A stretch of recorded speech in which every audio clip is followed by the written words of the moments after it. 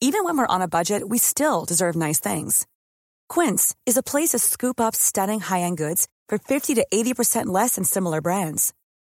They have buttery soft cashmere sweaters starting at $50, luxurious Italian leather bags, and so much more.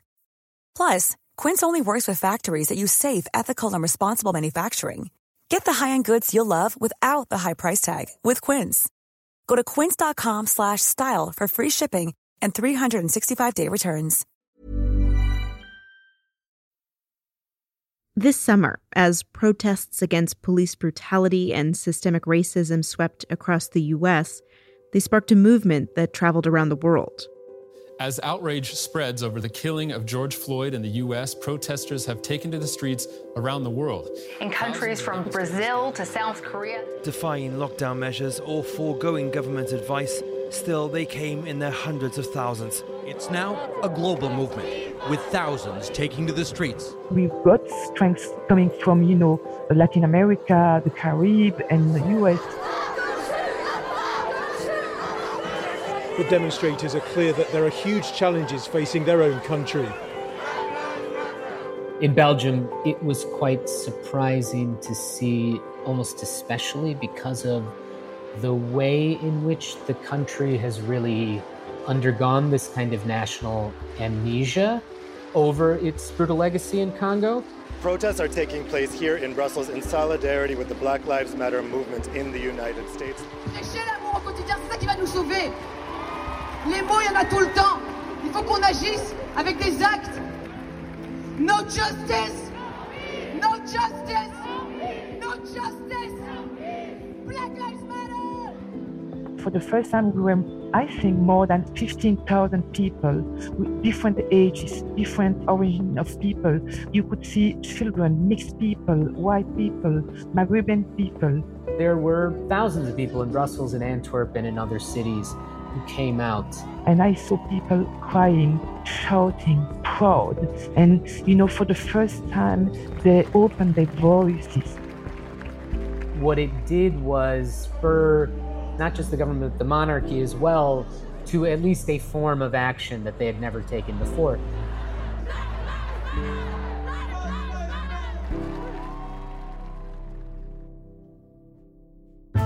This is Behind the Money. I'm Amy Keene. On this episode, we go to Belgium, where a national reckoning on a brutal colonial past has brought into question the role of the companies at the heart of this pursuit.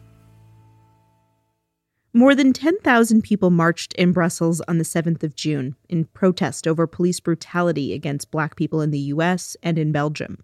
It was the month of the 60th anniversary of independence of Congo, which gave us a power that we never got to before. Gia Abrassar is a colonial cultural journalist, activist, and one of the organizers of the June 7th mobilization. So it was really a month of intensity, of solidarity, but also never again. It means never again regarding the systematic racism, also the police violence here, there in the US, how it affects everyday brown and Black bodies.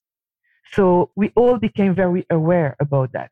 And that's why King Philippe of Belgium presented his regrets towards Congolese.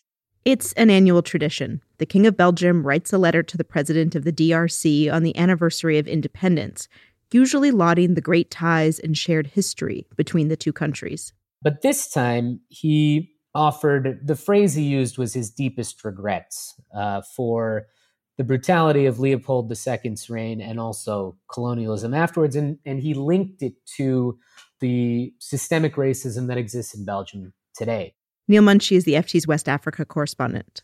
And this was really significant. It wasn't an apology. He was not apologizing for anything, but this recognition, this acknowledgement, these deep regrets was a big step for an institution that was celebrating Belgium bringing civilization to Congo just a few years ago. It marks the first time a reigning Belgian monarch has communicated remorse for the atrocities committed in the European country's colonial past. Neil was in Brussels this summer, waiting out the pandemic. And after seeing the protests, he took to the streets of the city with a question.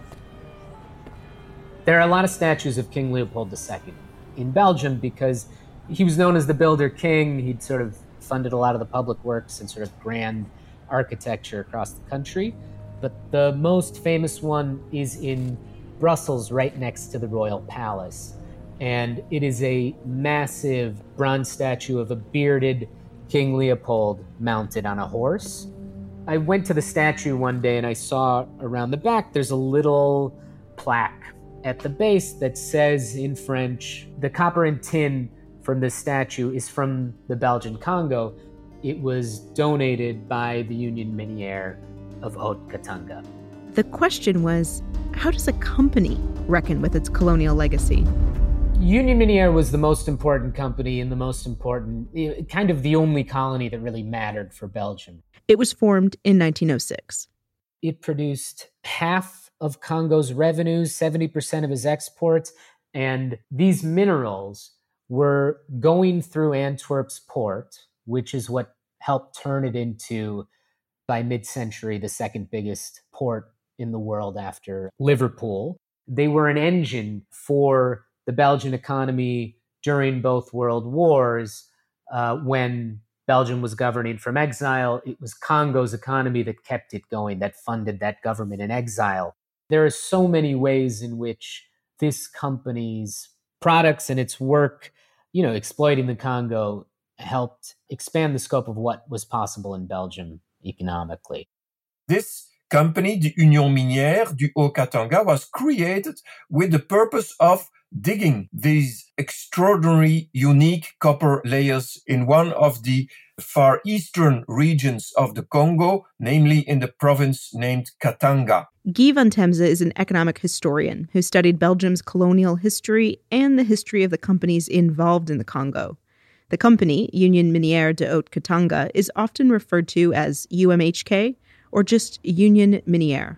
When copper was needed for the war industry in many countries, for weapons and machinery, the world markets were really eager to have copper. The Union Minière got really into business, and huge profits began to be made at the end of the 1910s. The development of the copper mining in Katanga by the Union Minière, of course, was only possible through intense labor.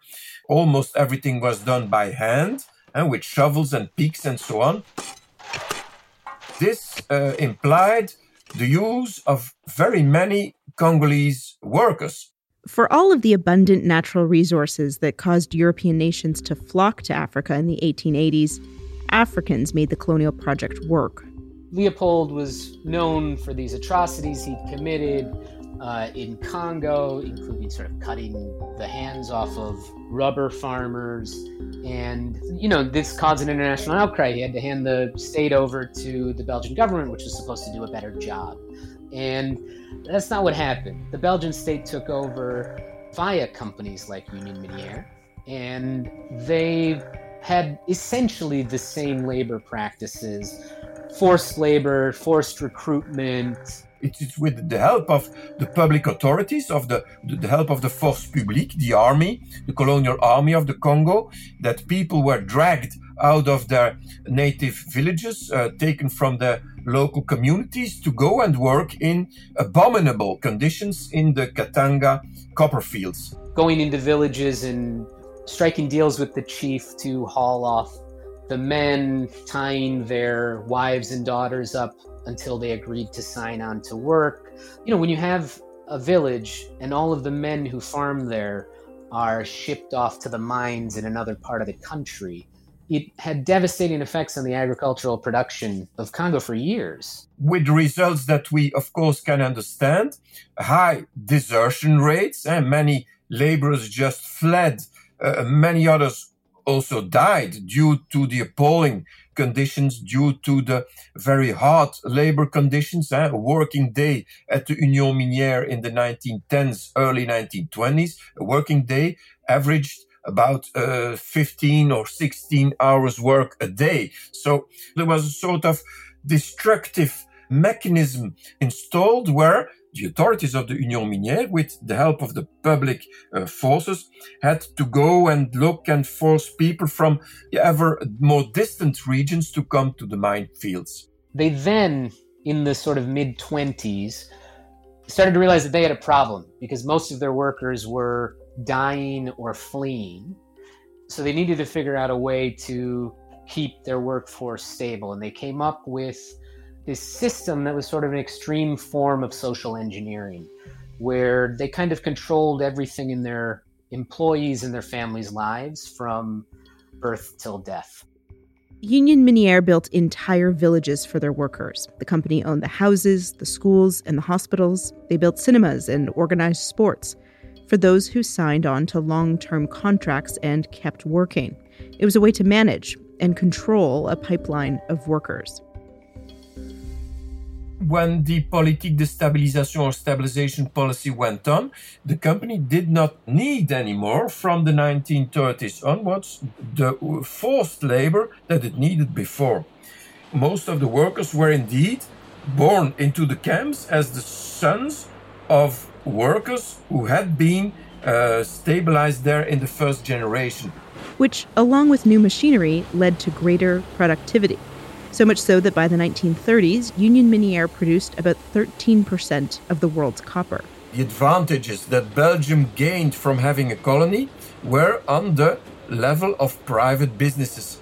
Belgium and the Belgian entrepreneurs and the Belgian economy could have control on an extraordinary influx of primary ores, of primary producers that were transformed in Belgium itself, where the copper was then transformed into usable products to be re-exported in other countries. This is where you start to see the creation of wealth based on the natural resources in Congo benefiting commerce in Belgium.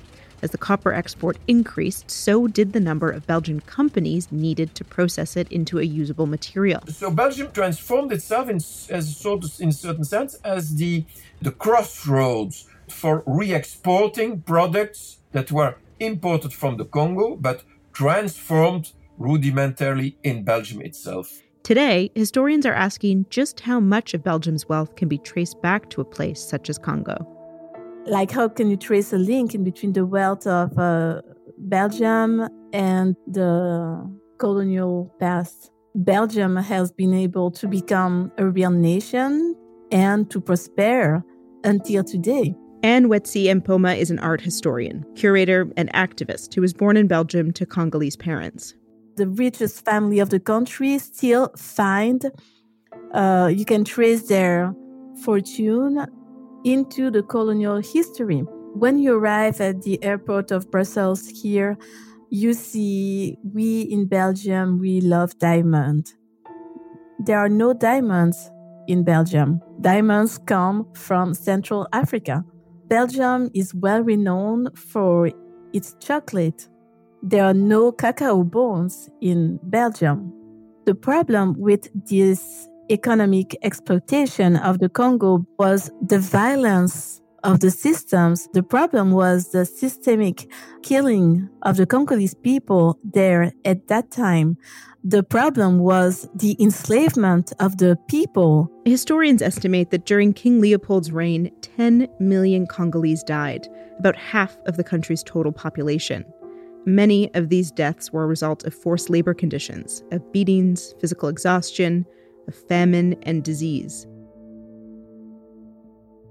Union Minière was, so to say, sort of symbol of Belgian economic activity in the Congo. But of course, one should not forget there still was that huge discrepancy between the money which was used to pay the white employees of the Union Minière, and on the other hand, the money that was used to pay the black workers. In the 1940s, the late 1940s, you had about 1,100 white workers in the Union Minière, as against about 17,000 black workers.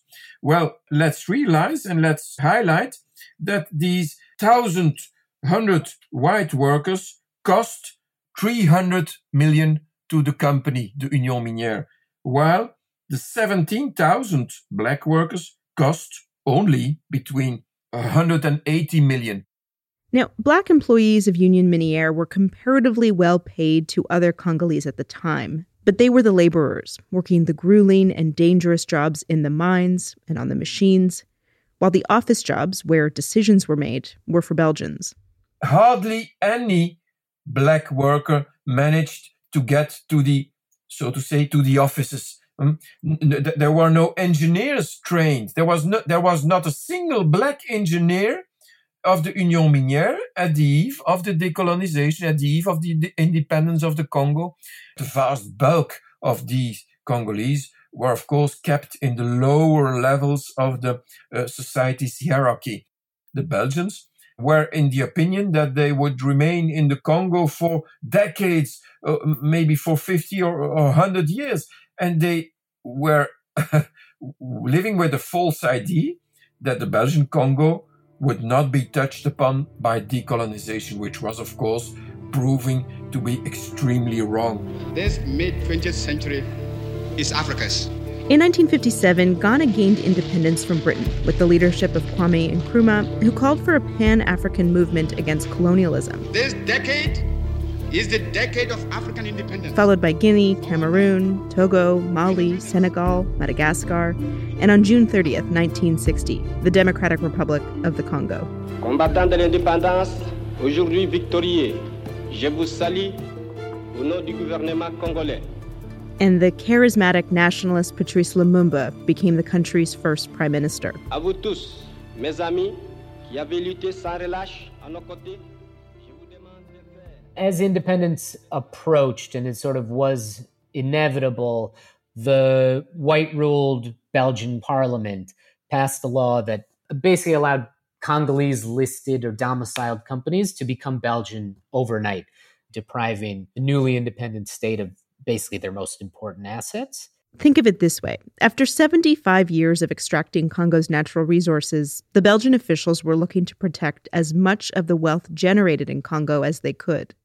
The richest province of them all, the Katanga, separated itself from the rest of the Congo, precipitating the whole country into a deep chaos. When that province declared independence, 10 days or so after Congo's independence, the Union Minière immediately telexed Brussels and said, we're going to give all of our tax payments, including some in advance, to this newly independent state and not to Congo itself.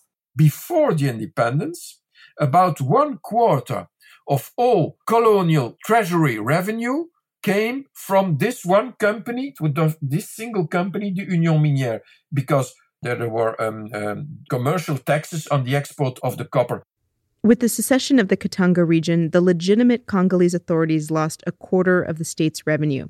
And the Katangan authorities, who were not recognized by any country in the world, were supported by Union Minière. Of course, you have to add that it was not only the Union Minière, but that other Belgians and Belgian organizations also helped the Katangan authorities to survive. Researchers and historians would find out what Union Minière bosses thought about Congolese independence in detail.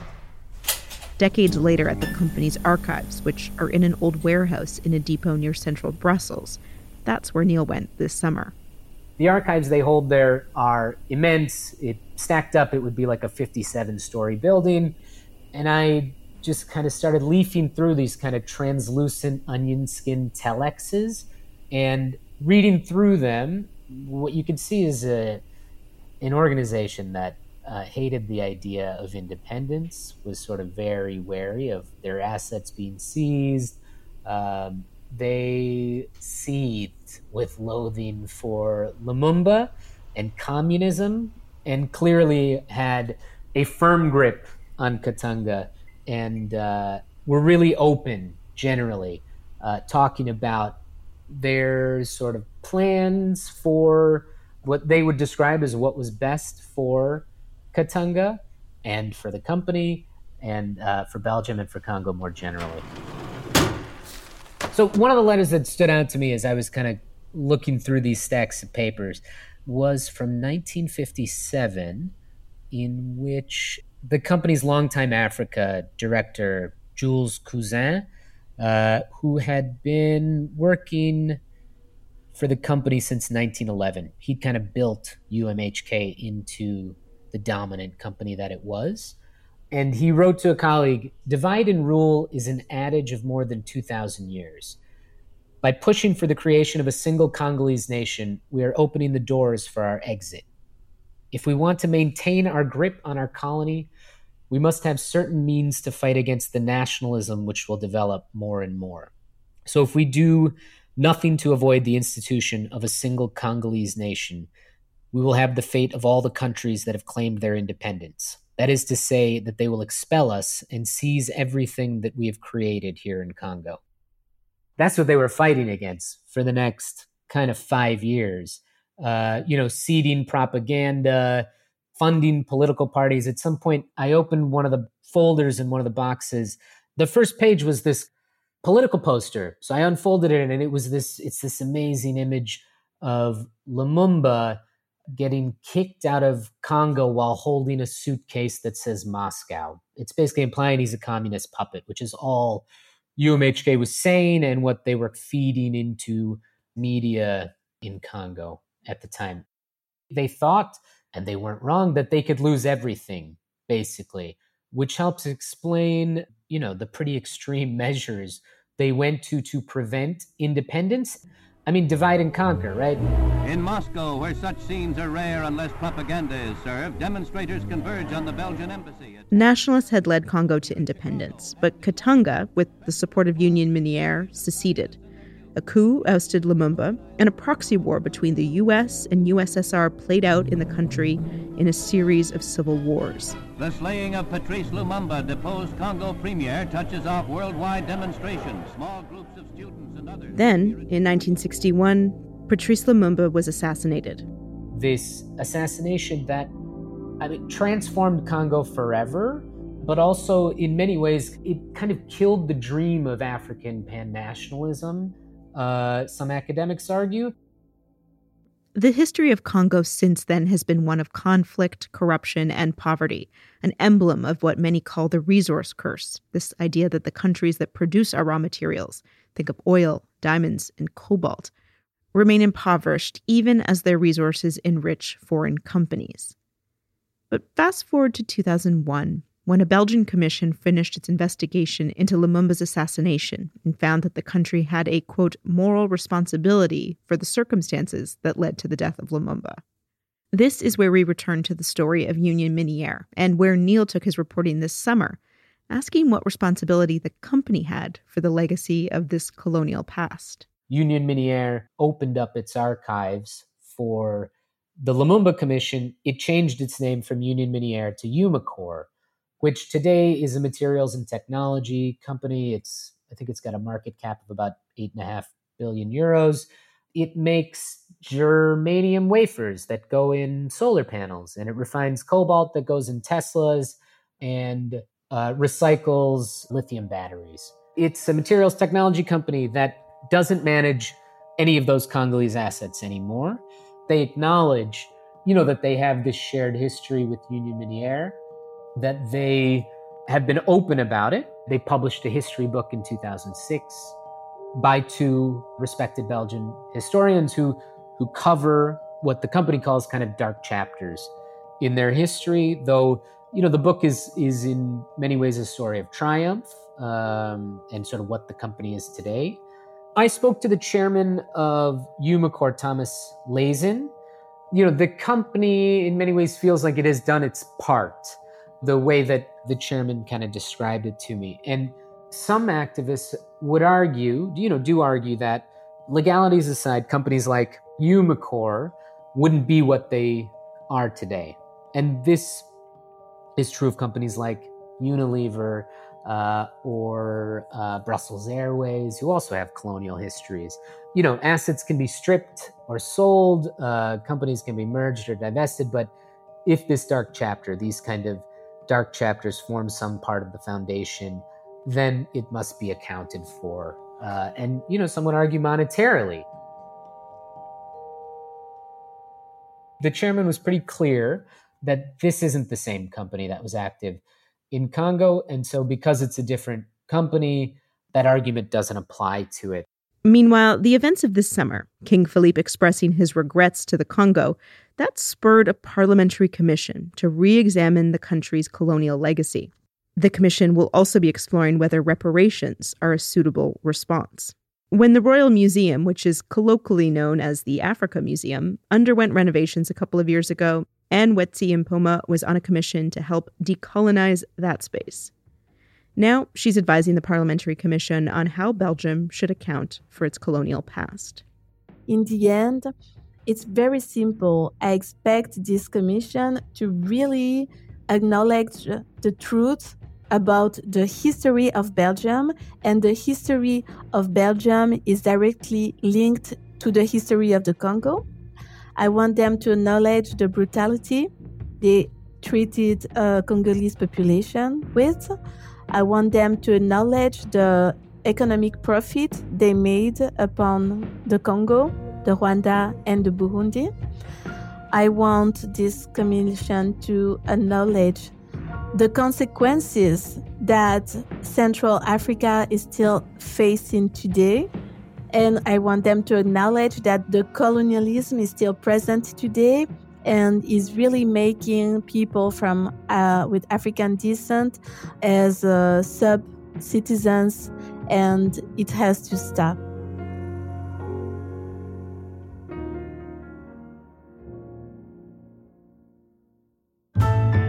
Neil wrote a long piece on the legacy of Union Minière and Belgium's colonial reckoning for the FT Weekend magazine. We've linked to it in the show notes. Behind the Money is produced by Oluwakemi Aladesui. Our sound engineer is Breen Turner, and our editor is Liam Nolan. We also had help from Persis Love. We'll be back next week.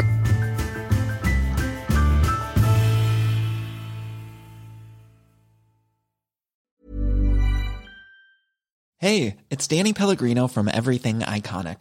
Ready to upgrade your style game without blowing your budget? Check out Quince. They've got all the good stuff, shirts and polos, activewear, and fine leather goods, all at 50 to 80% less than other high-end brands.